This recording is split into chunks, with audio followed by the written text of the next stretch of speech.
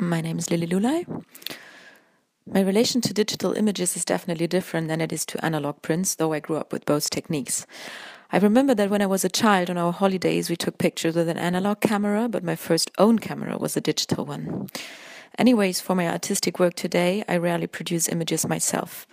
In fact, I'm not so much interested in taking photographs, but more in the question which role photographic media play and have played in our everyday lives.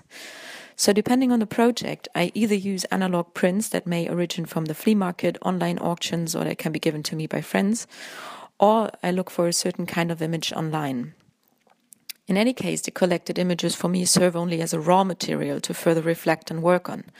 This is because I'm not only interested in the visual content of an image, but also in its material structure, the quality of the paper, the color palette of a certain phototechnical era that this image is part of, or the social context inside which it has circulated. In fact, there is an description with several critiques in the field of photography use and that I find quite interesting to describe digital images. They say digital images are fluid or liquid because the connection between the visual content and the material body of a digital image is unstable. A digital image does not have a fixed body made out of paper or celluloid. Each time a digital image is visualized on our computer or cell phone screens, it has to be interpreted.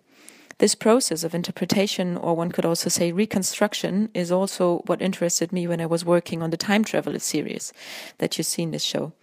Here I combine black and white portraits from the pre-digital era with digital images that I altered to reveal their pixels as their basis of construction. The resulting collages do not show identifiable individuals any longer, but rather they raise questions about the materiality and the circulation of private photographs today and in the past.